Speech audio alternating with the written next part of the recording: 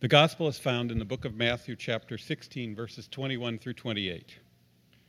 From that time on, Jesus began to explain to his disciples that he must go to Jerusalem and suffer many things at the hands of the elders, chief priests, and teachers of the law, and that he must be killed and on the third day be raised to life. Peter took him aside and began to rebuke him. "Never, Lord," he said, "this shall never happen to you." Jesus turned and said to Peter, "Get behind me, Satan. You are a stumbling block to me, and you do not have in mind the things of God, but the things of men." Then Jesus said to his disciples, "If anyone would come after me, he must deny himself and take up his cross and follow me. For whoever wants to save his life will lose it, but whoever loses his life for me will find it. What good will it be for a man if he gains the whole world, yet forfeits his soul? Or what can a man give in exchange for his soul? For the Son of Man is going to come in his Father's glory with his angels, and then he will reward each person according to what he has done. I tell you the truth, some who are standing here will not taste death before they see the Son of Man coming in his kingdom." Thank you. You may be seated. Good morning, everyone. All right, you can see that I'm holding my balance beam. You got to pretend with me today that I'm an Olympic gymnast. Like I said, you really have to pretend, okay? And I'm going to walk on the balance beam, and like most gymnasts who do a routine, Olympic gymnasts, I think I'll start out with a double backflip, okay, on the beam, all right? And then I'll go to a handstand. And then, of course, the height of everything is the dismount, and I want to get this right. I should do a double front flip with a full twist. What do you think? Should I do that? Ready? We're kidding, right? I don't know about you, but that would be too risky. If this were a real balance beam, I would have been laying on it, hugging it, okay? Risk is something that we Christians find difficult. I enjoyed this quote from Dr. Scott Dudley. He says, "We have created today the most risk-averse society in history. We are the most seat-belted, bike-helmeted, airbagged, gluten-free, hand-sanitized, peanut-avoiding, sunscreen-slathered, hyper-insured, massively medicated, password-protected, valet-parked, security system, inoculated generation in all of history. And all that's done is made us afraid of everything." And we Christians in our faith are oftentimes afraid to step out and to take risks. We want things to be easy. We want it to be simple. We want life to be fun. And at the end of life, our prayer is that we would just kind of go to sleep and die and wake up in heaven. No suffering, nothing ever bad in our lives. Well, friends, we come today to a section of Scripture where we are challenged. And this has always been a challenging section of Scripture for me. It happens right after, in Matthew 16, right after Jesus had his disciples at Caesarea Philippi. And remember, that was a smorgasbord of religious ideas. And he's asking them, "Who do people say that I am?" And remember the answers? Some said John the Baptist, some said Elijah or Jeremiah or one of the other heroes of the faith, one of the other prophets. But then he looked at them and said, "But you, who do you say that I am?" That's when Peter, oftentimes the mouthpiece of the disciples, pipes up and he says, "Jesus, you are the Christ, the Son of the living God." And Jesus looks at him and said, "Good answer, Peter. You're great. That kind of rock-like faith. You are Peter, and on that rock I'm going to build my church, and the gates of hell will not prevail against it." Well, this comes right after that section. What does it mean that Jesus is the Christ, the Son of the living God? And that's when he goes to his disciples and he says, from that time on, it says, Jesus began to explain to his disciples that he must go to Jerusalem. Is it going to be easy? No. He would have to suffer many things at the hands of the elders, the chief priests, the teachers of the law, and he would be killed. On the third day, he would be raised to life. Here's what we know. The disciples heard the suffering part. They heard the death part, that he would be killed. And it flies right in the face of everything that they thought the Messiah would do for them. And so here's Peter again, the mouthpiece of the disciples. It says, Peter took Jesus aside and he began to rebuke him. And Peter says to him, "This shall never happen to you, Jesus." Now, Peter gets a bad rap here, but you can't really blame him. He prefers to avoid the hard stuff. He doesn't want to take any risk. He doesn't want to have to step out and suffer in any way. He wants the good stuff. So Jesus turns to Peter and he says, "Get behind me, Satan." He says, "You are a stumbling block to me. You do not have in mind the things of God, but only the concerns of men." You see, Peter's words to Jesus were to try to get Jesus then to take the easy way, to avoid the cross, to avoid suffering. We can't blame him, right? It's the way we are in our lives too. In fact, it's the same kind of temptation that Satan came to Jesus with when he began his ministry in the wilderness. Remember, it was Satan who came to Jesus and said, "Just turn these stones here into bread. Make it easy." Or he said, "Why don't you jump down from the highest pinnacle in the temple and your angels will catch you and people will praise you." And then he took him to the high mountain and showed him all the kingdoms of the earth and said, "These will be yours if you just bow down and worship me, and you can avoid the suffering, you can avoid the cross, you can avoid pain and sacrifice and everything else." The same temptation is there for us too. Just hug that balance beam, right? Just don't take any chances. Make yourself comfortable. Live for yourself. Be happy. Go the easiest route in life. And that's why these next words of Jesus are so challenging to us. Yet in these words are a greater call for living for all of us as disciples of Jesus Christ. Look what Jesus says. He says, "If anyone would come after me, let him do three things. Let him deny himself, take up his cross, and follow me." Let's look at those individually. First of all, Jesus says, if you're going to come after me, you need to deny yourself. Now, denying yourself is different from self-denial, okay? It's different from me saying, well, I'm going to cut back on sugar because I know it's not healthy for me. Or I'm going to limit the amount of TV that I watch. I'm going to deny myself. No, it's different than that. Denying yourself, what Jesus is saying, strikes at the heart of who we are. In fact, it makes us ask the question, who's in charge of my life? Who's on the throne of your life? What kind of God do you have? You know?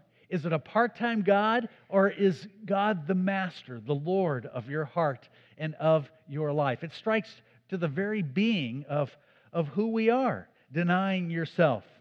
And, Satan's ultimate lie is that you can be your own God. That's what Satan tempted Adam and Eve in the garden about. The ultimate question, for them, you can eat that fruit, that forbidden fruit, because your eyes will be open and you will know the truth and you will be like God. You can play it safe. If you're to come after me, you don't need to deny yourself. That's Satan and his temptations.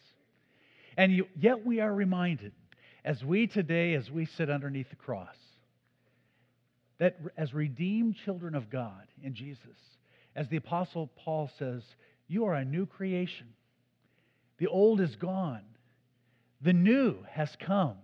And as a new creation in Christ, we put away, we get rid of the old self so that the new person can come forth and live for Christ. That's what it means to deny yourself. It was Martin Luther said that it's good to wake up every morning and to remember your baptism. And to remember that as you make the sign of the cross that is made on us at baptism will be made on Evelyn just a little bit from now. That it reminds us that the old person in us is drowned, the old Adam is drowned, so that then the new person can come forth and to live for God as His people. That's what it means to deny yourself. Jesus says, if you come after me, deny yourself. The second thing He says is take up your cross. Now, Jesus knows a thing or two about the cross, doesn't He? And it's more than just a necklace. It's more than just something that hangs on our wall.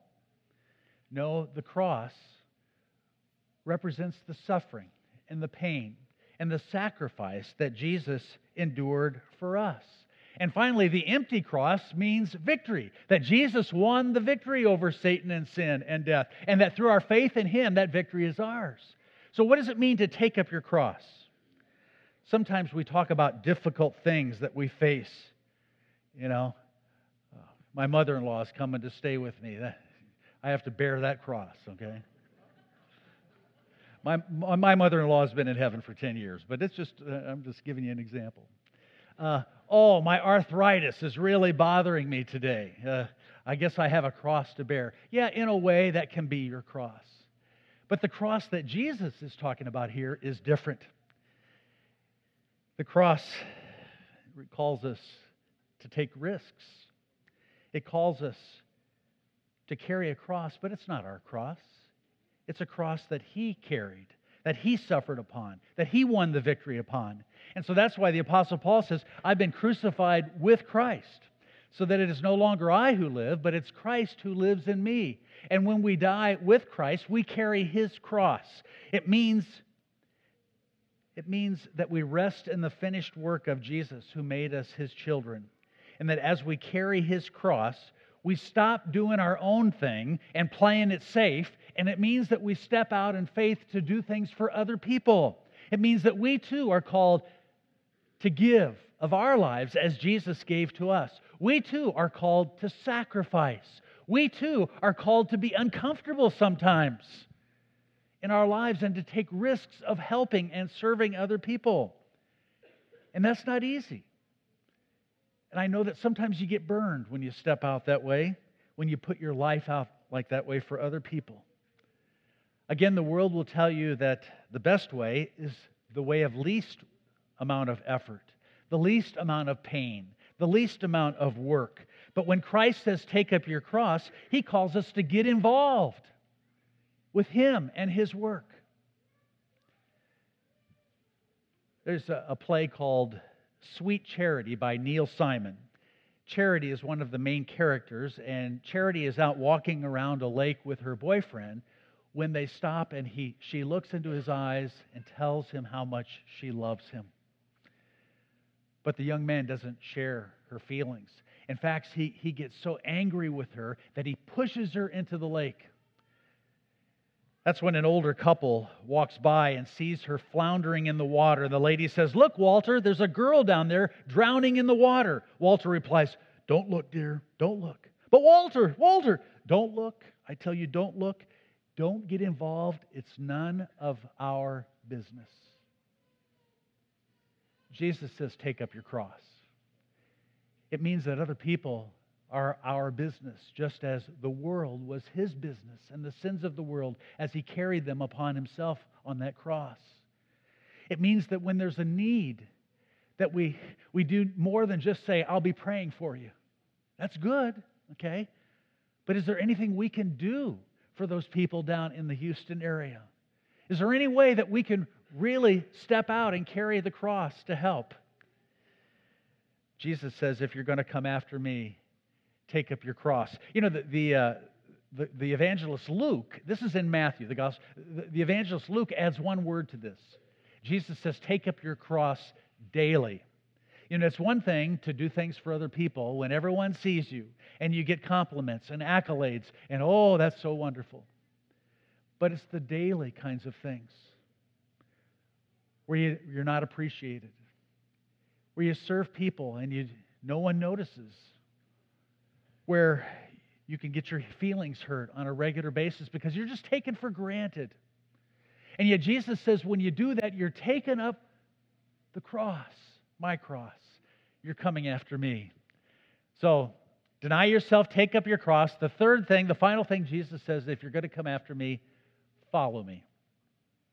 It's interesting in the Gospel of Matthew that 25 times people respond to Jesus by following Him.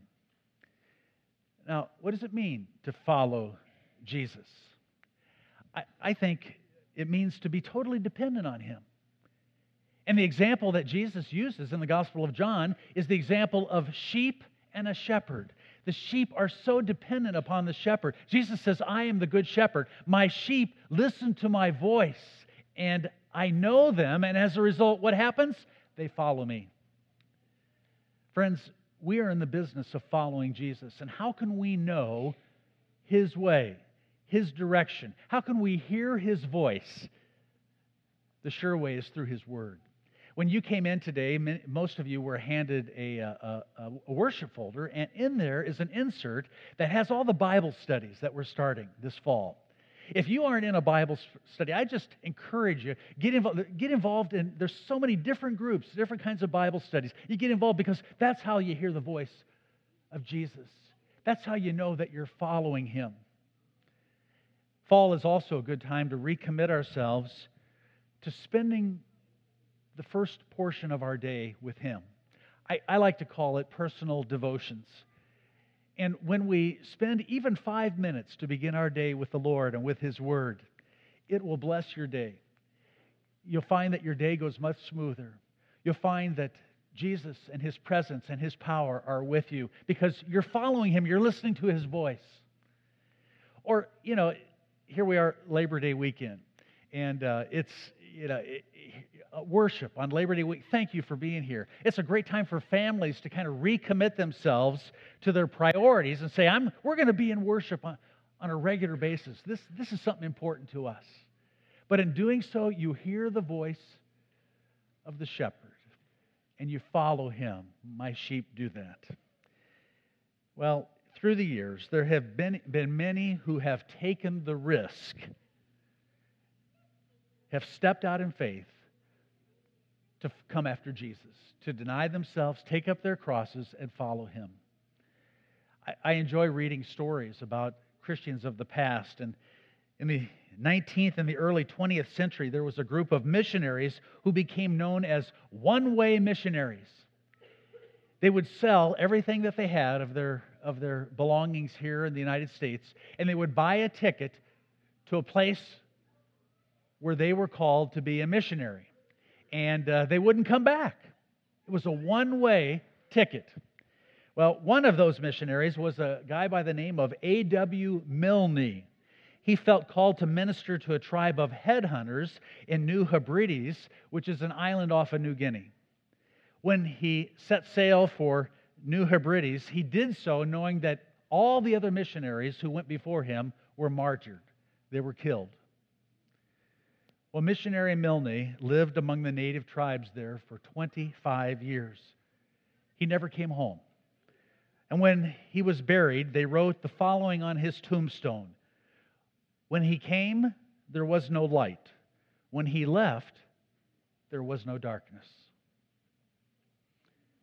And that's what happens when we step out and we take the risk of following Jesus. Sure, we can pretend that this is a balance beam and that Pastor Luther's making a fool of himself up there, okay? He's not an Olympic gymnast. We can pretend that, okay? We can pretend that being a follower of Jesus and coming after Him is easy. No pain, no risks. But that's not what Scripture says. And that's not what our experience is. Instead, Jesus says, if anyone would come after me, let him deny himself, take up his cross, and follow me. It would be kind of sad if that's where it all ended, and it's not. Because Jesus gives us a promise today. At the end of this section or this scripture passage, Jesus has some words for us. He says, whoever wants to save his life will lose it, but whoever loses his life for my sake will gain it. And to lose your life means, as he says here, to deny yourself, take up your cross, and follow me. And how grateful we are that our Savior, who loved us enough to give us His life, who rose again from the dead, is with us so that we have a found life, a life of abundance, a greater life than we ever dreamed possible. So may God help that for all of us. In His name, amen.